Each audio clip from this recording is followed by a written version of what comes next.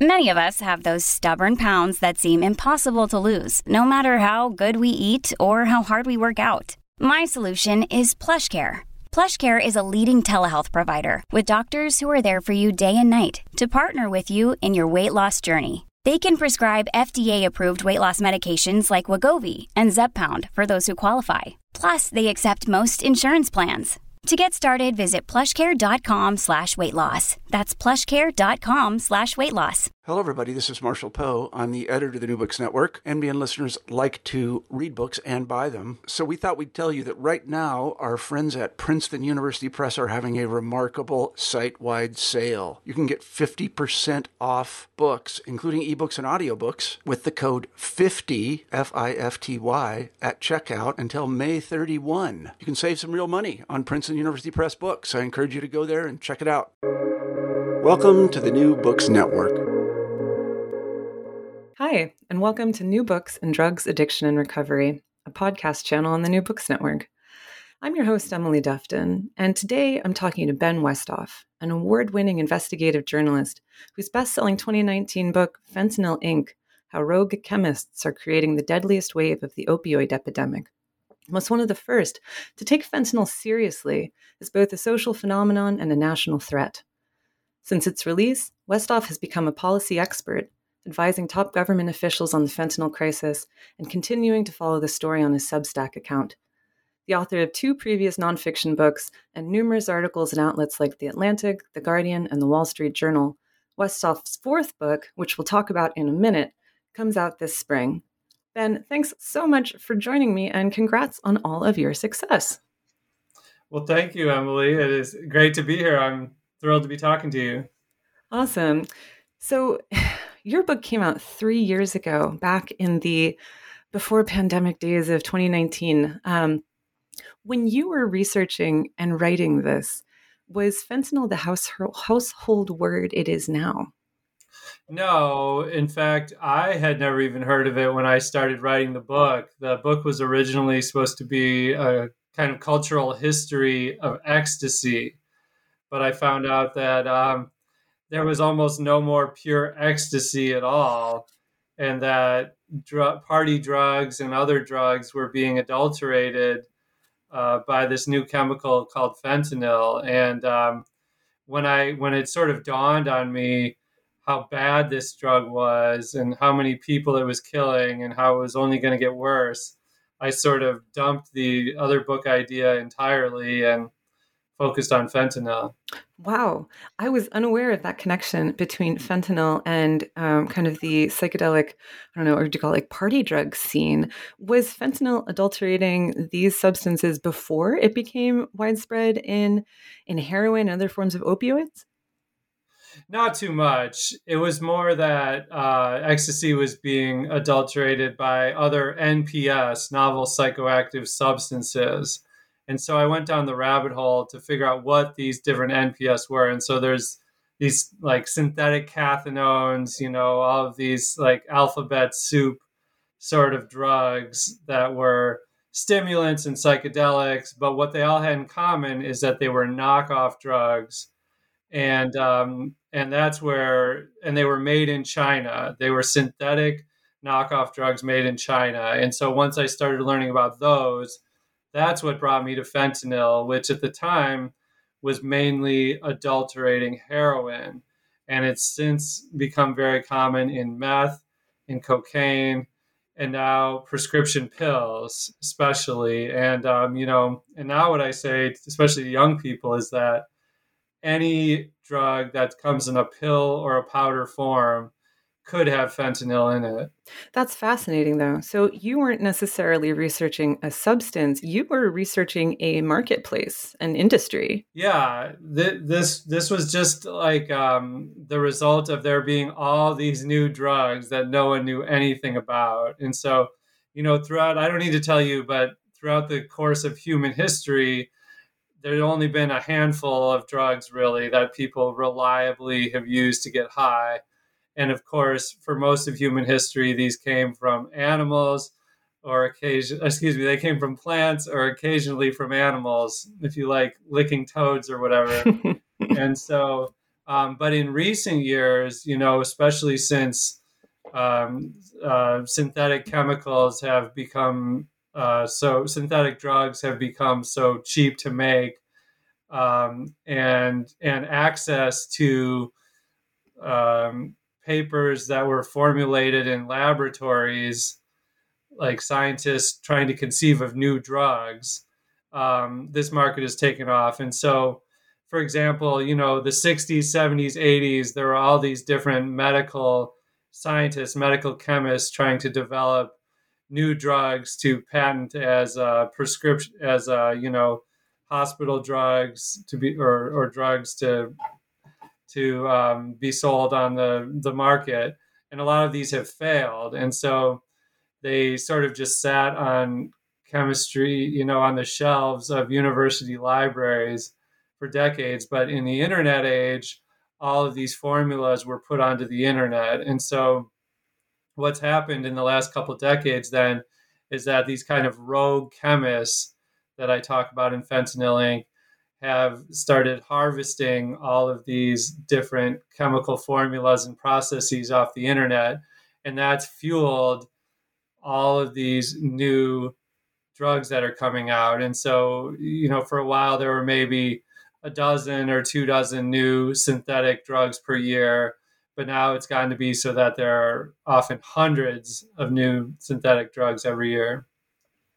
And that's incredible to me. I mean, you think about that development and the rapidity of it in the sort of illicit drug industry. Meanwhile, pharmaceuticals have struggled so much to continue to create new psychoactive substances to treat problems like depression or addiction. So it's wild that you discovered this world that has way more innovation and development going on than than we have in the above ground legal world, where we're trying to actually solve those problems. Well, actually, most of these drugs are taken from these psychoactive chemicals developed by scientists, developed by the pharmaceutical industry, right? So there are some rogue chemists who are making their own drugs from scratch, kind of like Sasha Shulgin did, who made, over 100 psychedelics. But the majority of them are just kind of ripped off from this previous research. Well, when they said that the World Wide Web would bring us together, maybe this is what they meant. Maybe this is the culmination of that. So tell us a bit about your writing career. You didn't start out writing books about drugs. What got you interested in fentanyl, or I guess in ecstasy, which is kind of how you began this project? I started out as a music writer, and I wrote a lot about hip hop. I published a couple books about hip hop, and then I was the LA Weekly music editor, and we were writing about raves, and particularly why so many people were overdosing and dying at raves. And this is what got me into doing this deep dive about ecstasy pills, because in the newspapers, when someone died at a rave, it often said they died because of ecstasy. But I knew that pure MDMA, the chemical found in ecstasy, doesn't very often kill people. And so I wanted to know what these people were actually dying from. And that led me to this whole field of novel psychoactive substances. Wow. So how did you go about researching this book? The illicit drug trade is by nature not terribly open to investigation. So how did you gain access to this clandestine world? Well, I spoke with a lot of drug users, people who I got introduced to through various channels, through treatment centers, things like that. And I spoke to a lot of harm reduction activists, so people who are against the sort of just say no approach to dealing with drug problems and are trying to find ways to meet drug users where they are. And so a lot of these people were, in the rave scene themselves. And so a lot of my sort of access to this book came out of the rave scene. And I met people like psychonauts who try drugs that have almost never been tried before, like new psychedelics, and they record their observations.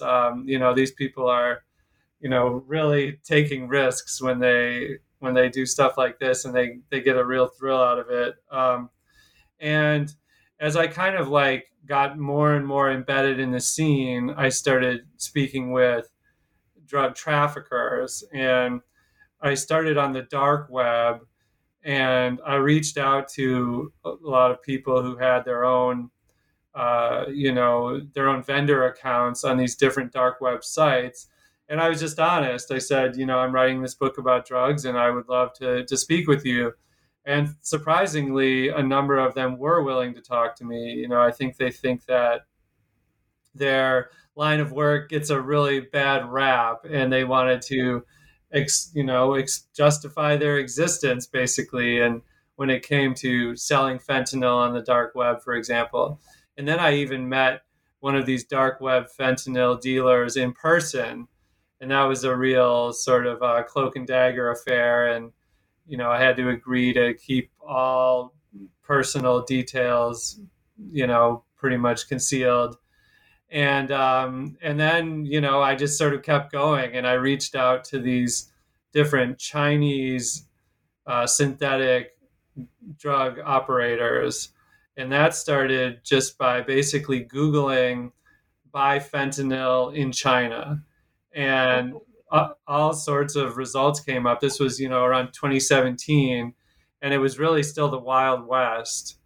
And I looked into these websites, and it turned out that they were doing this very brazenly, and their salespeople's phone numbers and email addresses were right there on the websites. And so this time I impersonated a drug dealer, and I reached out to them, and I had these very wide-ranging conversations with these different drug salespeople, and asked them not just about the products, how much it cost, how they were shipped, things like that, but how they got into this line of work, how they could sort of justify selling these chemicals.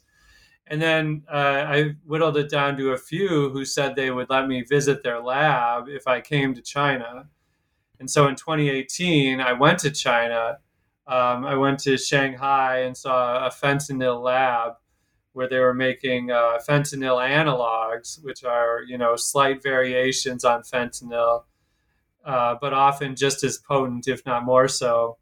And also synthetic cannabinoids, which are sometimes known as synthetic marijuana, but it's a synthetic full agonist chemical, which really makes people freak out, as you know.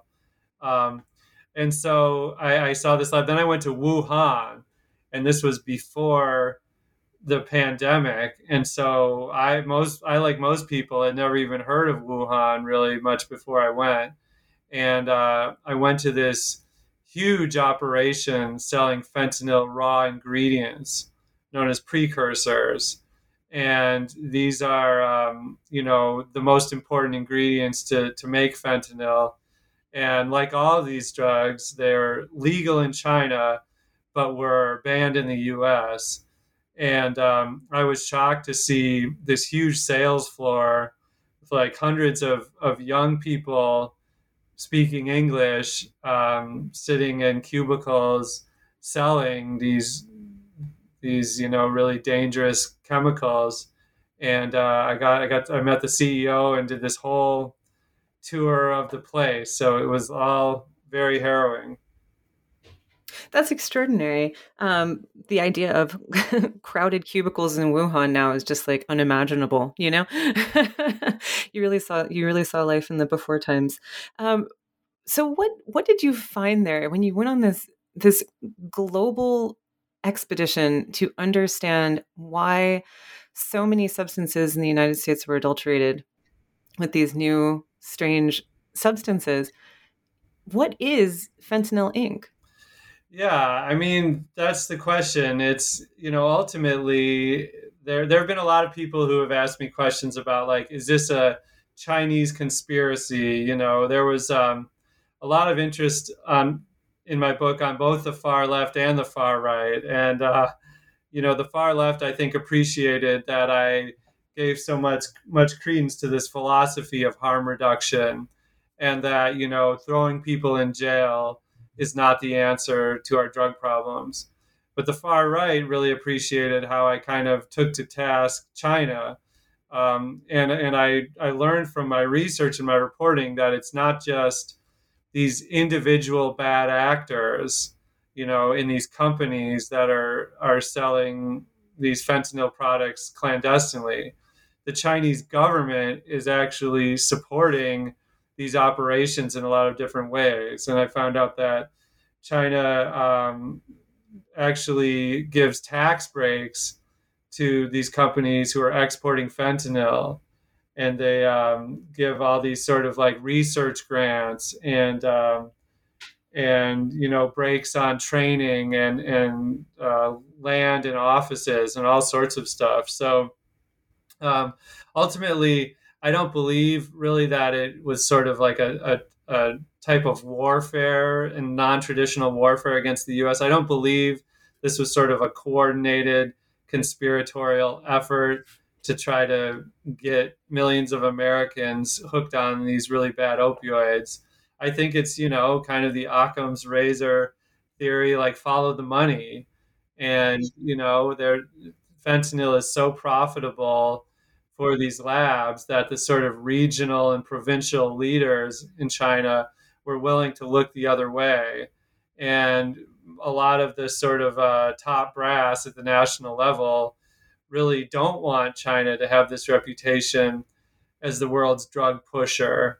And so they have worked to, first they banned fentanyl, they banned fentanyl analogs, and now they've even, tried to ban some of these raw ingredients. And so it's very much a kind of back and forth. And, like the story of every big industry in the world, there's, there's this struggle between the benefits that, all this money coming in brings versus the real human cost. Right. So clearly you've studied really in depth the kind of political investment in this profitable market, right? With these fentanyl analogs and these novel psychoactive substances as a market. But what did you learn about drug use and drug users while you were researching your book? Did researching fentanyl change your opinion about these groups? Yeah, I mean, I became much more embedded with these communities of opioid users, people with opioid use disorder. I think like we all have sort of a fixed idea in our head about what a heroin user is, and some people might have a difficult time feeling sympathy for these people. And, you tend to think of like a grizzled middle-aged guy who doesn't care about anything except getting his next fix and kind of living on the margins of society. But in the fentanyl era, I don't think that really describes the typical user. Now, someone using fentanyl is probably more likely to not even have realized that he or she has taken fentanyl. It's not, they're not seeking it out. It's being cut into all these other drugs. And particularly in, recently, the fake prescription pills. And so now you're got a situation where a lot of young people especially are going to parties and taking what they think is a Percocet or a Xanax bar, and they think, well, this is a prescription pill. This has got to be safe. But really, these are pills, when they're bought off the black market, they're often cut with fentanyl, and these young people are dying right away. And so, while I think some groups like the rave culture, I think a lot of drug users tend to be really savvy, and even these psychonauts, people, they have access to the internet, and more information is available than any time in human history about what these drugs actually do, what they actually are. And at the same time, we have better drug checking kits than ever before. And so companies like the Bunk Police and DanceSafe, you can make sure that what drug you think you have, you do actually have. And so if you're informed, you really can, it's sort of like an all-you-can-eat buffet out there on the dark web in terms of all these different psychedelics and novel benzodiazepines and opioids and whatever you can imagine. But the vast majority of users are not informed. They're not checking their drugs. And so it's sort of the deadliest time to be alive for most everyone else. And we've seen that as the number of drug deaths in the US is greater than it ever has been. Well, so it seems like so much has changed between 2019 when your book came out and now, a couple of years later. I mean, where do you think we are if we have more information and drug tasting kits on one hand, and yet significantly higher rates of overdose deaths on the other? What's changed since Fentanyl Inc. came out? Are we doing better? Are we doing worse? We're definitely doing worse, unfortunately. And I think the problem is that, again, it's the economic incentive. Fentanyl is so cheap, it's only a few $1,000s to make a kilo. And whereas to grow natural drugs like heroin, for example, it's much more expensive. You need to grow actual poppies. You need a field. It's much easier for law enforcement. Yeah. And the same thing with the prescription pills. An actual Percocet is very expensive. But if you're, a dealer with these pill pressing machines, they can, mix up fentanyl with some Benadryl or something like that and make a pill that is that's only pennies to produce per each one. And so, when in those first days, when fentanyl was mostly adulterating heroin, not that many people use heroin. It's a pretty small market, all told. But then you've got meth and cocaine, and a lot more people use meth and cocaine. And so when fentanyl started adulterating those drugs, the problem got worse. Now, even more people use prescription pills. That's the biggest market by far, except maybe marijuana. Although I'm curious to know if more people pop pills or smoke weed. It's probably getting pretty close. But so that was the biggest untapped market for fentanyl. And now that market is being tapped, we're starting to see the problem escalate even more. And the problem is that I think it's just the tip of the iceberg.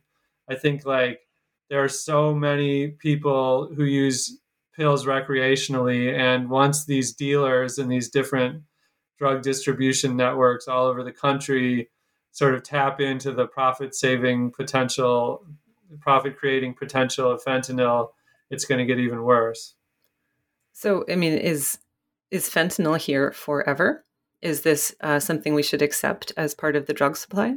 I really don't see it going away. I mean, the good news, I guess, right now you could say is that fentanyl is only really a bad problem in the U.S. and Canada, and then the small northern European country of Estonia. And, so countries that have decriminalized drugs like Spain and Portugal have not seen fentanyl, for example. And, people there, harm reduction activists there, credit the fact that, they say that people want these traditional drugs. They want the pure plant-derived real thing, and so if they have access to that, then they're not going to want to have fentanyl. And so, but I feel like I'm a little bit more cynical. And since the cat is out of the bag, or the genie out of the bottle, whatever metaphor you'd like to lose, I don't see fentanyl sort of going away. What has response to your book been like? I think, there's a lot of outrage about China. There's a lot of sort of sadness. There's a lot of sort of despair that the problem is getting worse. I mean, I've spoken with a lot of parents who lost a child to fentanyl, and they almost all fall into one of two camps. They all want to do something. And when your kid dies, that's really a motivator. You want to, for people who, maybe can hardly think of a reason to live anymore, the idea of protecting other young people from this same thing happening to them becomes a very motivating force in their lives. And so they almost all fall into the camp of either like ultra harm reduction, like, we really need to strip away the puritanical sort of impulses of our culture and acknowledge that, just like abstinence education doesn't work when it comes to sex education, that abstinence is not going to work when it comes to drug education either, that we should admit that kids are always going to use drugs and just make sure they're better educated and do so more safely.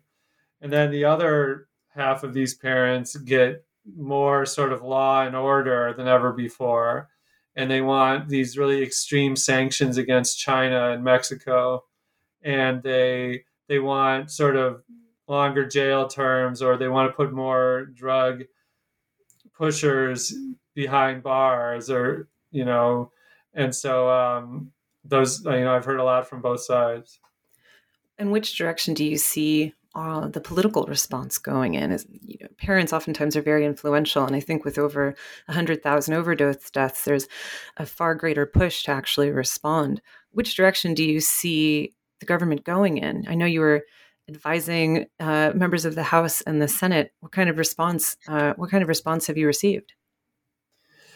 Even the sort of most right-wing legislators have sort of been leaning left on this issue in recent years. And a lot of people say that it's because this problem has become so widespread that these people in power are now experiencing their own family members dying. And they're starting to realize that it's not like these other sort of people who are dying from drugs. It's like people they know and love. And so there's been, under Trump, there was criminal justice reform, of all things. I mean, who could have predicted that? We had the crime bill under Bill Clinton, and then a lot, which was really ramping up a lot of these, law and order practices. And then under Trump, of all people, a lot of drug offenders saw their sentences reduced, or they were let go.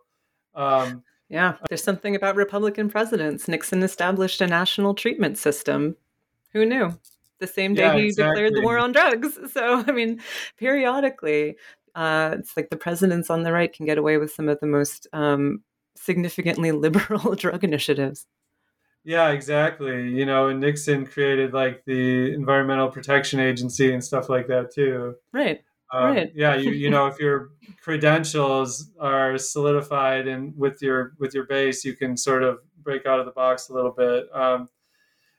But at the same time, the fentanyl was exempted from these sort of new drug reform laws, and so while if you were convicted of heroin, you might have gotten a smaller sentence. Fentanyl, that's not the case, and the biggest problem I think is that in attempting to go after drug dealers and not drug users, this is sometimes a false distinction, because a lot of heroin and fentanyl dealers are just addicted users themselves who are just selling to support their own habits. Right. So you've said now that fentanyl is probably here to stay and that the problem is probably going to get worse. So what should we do? No small question. I recognize this. What should we do instead? Yeah. I really think the biggest problem is education right now. And people still haven't, as much as I spend all day talking about this, it's most, so many people still do not know what fentanyl is. And most importantly, don't think it could happen to them, And so I know all these like otherwise very intelligent people who will do a line of cocaine at a party and couldn't even imagine there could be fentanyl in it, even though fentanyl adulterated cocaine is killing people every day. And it's, for young people especially, they just have no idea what fentanyl is or that it's even out there. like I said, we do have these resources available for drug checking, for fentanyl testing strips. We need to deploy these resources, and also, as these different opioid treatment medicines.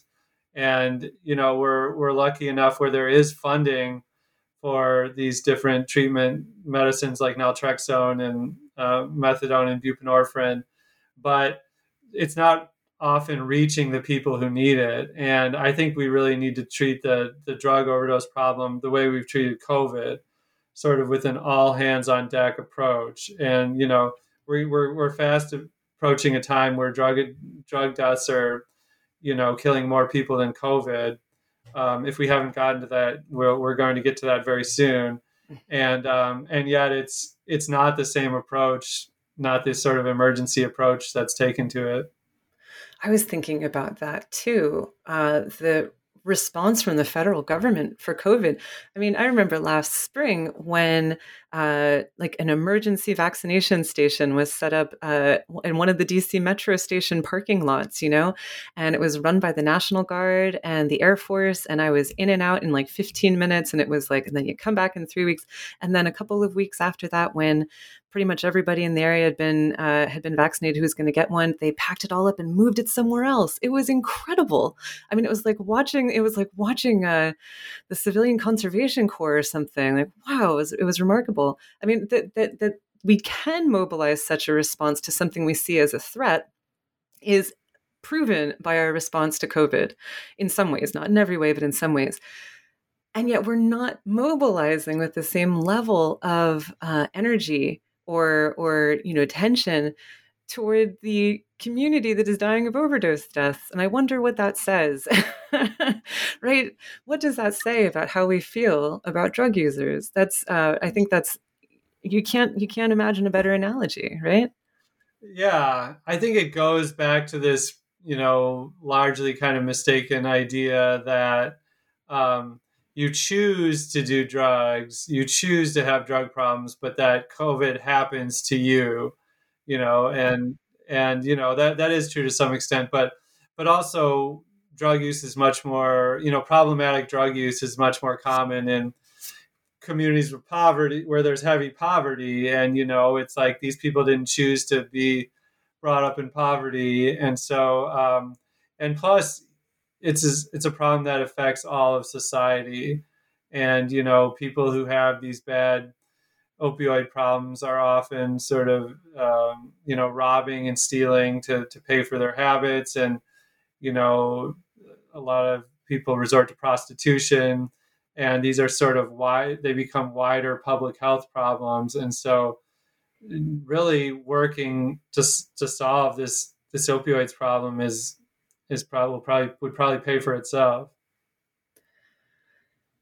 So as you very clearly show, when you get deep into researching the story of drugs in America, oftentimes it comes up with like really depressing stuff. It's just like there's a lot of misery in the world of researching drugs and drug use and drug treatment in America. And oftentimes debates get really, really heated because people are really invested in this topic as well. You're coming at Fentanyl Inc. from, the hip hop and music world. Are you happy that you waded into, the world of drugs? Sometimes things can get testy, but overall, are you happy about what you contributed to the conversation? And are you going to keep writing about this subject? I'm definitely glad I got involved with this subject. I mean, I had a friend who died from fentanyl back in 2010. He was sort of misusing the prescription patches. And so it did feel a little bit personal to me. And, I came up in the rave scene myself and have been interested in psychedelics, for many years. And just learning more, like kind of peeling back all the misinformation I'd acquired through my whole life, like any American growing up in our society, was really nice. So now I've spoken with you a lot about these different opioid treatment medications, and I've been pitching a documentary about naltrexone, which is an opioid blocker. So it's called an antagonist, and is delivered in the form of a shot called Vivitrol. I'm telling the listeners, not you, because you know more about this than I do.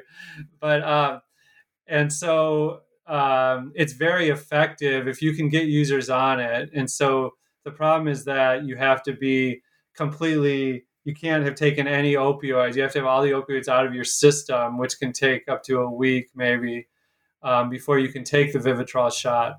But once you have taken it, you won't be affected at all for 25 days by opioids. So you could even take heroin but not have the effects. And for some people, this is really effective. And I have a friend who got out of prison this summer, and I've been taking him. He had a bad opioid use disorder problem before he went in. And, you know, I even took him to get buprenorphine, and he'd been on methadone previously, but he just sold, you know, these treatment drugs. They're much more well-known, methadone, and then the buprenorphine, also known as Suboxone.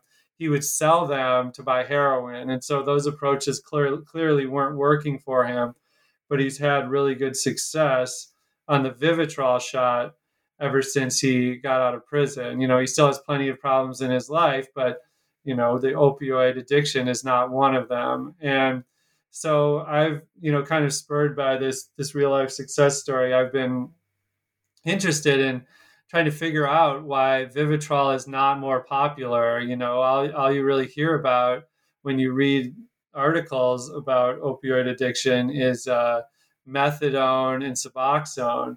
And it's I think I've kind of uncovered a lot of the stuff you were talking about. There's people who are very sort of set in their ways, and kind of two sides that are screaming past each other, and it is not to the benefit of the patients themselves. Oh, absolutely. Absolutely. I think that's going to be a really important documentary. There's been a couple of documentaries, right, about naltrexone, the Sinclair method, I think it's called, or One Little Pill, about its use with alcohol use disorder. But yeah, it's history from the 1980s on is just really fascinating. And I do find that naltrexone gets like a lot of hate, you know, like the haterade is poured onto naltrexone pretty heavily. And I've never fully understood why. Yeah. We're both know this, the owner of a group of clinics called ARCA, the Assisted Recovery Centers of America, and his name is Percy Menzies, and he's really taught me a lot about naltrexone, and I know you've spoken with him a lot too, and talking to you has really helped too. And you know, I just appreciate people like you who are really open-minded and seem to be really concerned with the best treatment option, instead of kind of letting, you know, kind of preconceptions or sort of like dogma kind of blind you. Guide the way. Yeah, for sure. Okay, well, so when you're not working on documentaries and writing for all these major outlets and giving public talks and advising top government officials, et cetera, apparently you've also been working on another book. You have a new one coming out soon. Is that correct? Yes, it's called Little Brother, Love, Tragedy, and My Search for the Truth. It is about my relationship with my mentee in the Big Brothers, Big Sisters program. His name was Jarrell Cleveland, and he was murdered in 2016 near his home in Ferguson, outside of St. Louis, where I live. And so Jarrell and I were paired up when he was 8 and I was 28, and we were together for more than a decade. We were very, very close. But when he was killed in 2016, the police had no idea who did it, and the case went cold. And so his family was very very desperate for answers. Yeah. And so was I. And so I sort of took these skills that I've developed as an investigative journalist and figured out who killed him. This is kind of a true crime memoir that required me to learn the truth about Jarrell's kind of dark past, the stuff he kept from me, and also to investigate, the history of St. Louis and Ferguson and all the kind of racism and poverty that shaped the community that Jarrell died in. Oh, that sounds amazing. I cannot wait to read that. And I think it is coming out. When is it released? In May of 2022, a few months. Wow. Can you pre-order it now? Yes. Super. Well, perhaps everyone listening to this should. All right. So now is the time for our traditional last question, which is what you're working on now. Even though you wrote one of the best books on fentanyl, you got a new book coming out in 4 months. What can we expect from you after that? Well, I'm writing the screenplay for a potential Fentanyl Inc. feature film. And Whoa. so the book has been optioned and it's in development. I don't know when, if ever, the film will actually come out because these things have a lot of different ways of going south. But it's sort of it's kind of like a slightly fictionalized take on my infiltrations of the Chinese drug lab. So, there's a character called Ben Westhoff, and he goes to China, and it's kind of a madcap fish out of water story, and I think it will be good. That's awesome. Who do you want to play you? Who do I want to play me? Mm-hmm. My manager was asking me about this, and I started, thinking of all these handsome Hollywood leading men. And then my manager was like, "Nah, I'm thinking Jonah Hill would be great." And I was like, I was kind of insulted when he first said that, but then I was like, that would be pretty amazing. So I would take that. Oh, that would be great. Jonah Hill's about to play Jerry Garcia in a Grateful Dead biopic. It would be. Oh yes, that's awesome. I guess Seth Rogen. I guess he beat out Seth Rogen. Nothing better. You can't top Jerry Garcia unless now you're playing Ben Westhoff in the film version of Fentanyl Inc. That's it. That's going to be great. Well, once it's out, I can't wait to see it and hopefully talk about it more with you, and then maybe talk about your next book as well here on New Books Network. Thank you so much for joining me today. This was a completely fascinating discussion. Thank you, Emily. It was great to be here. Thanks for having me. It was great talking to you.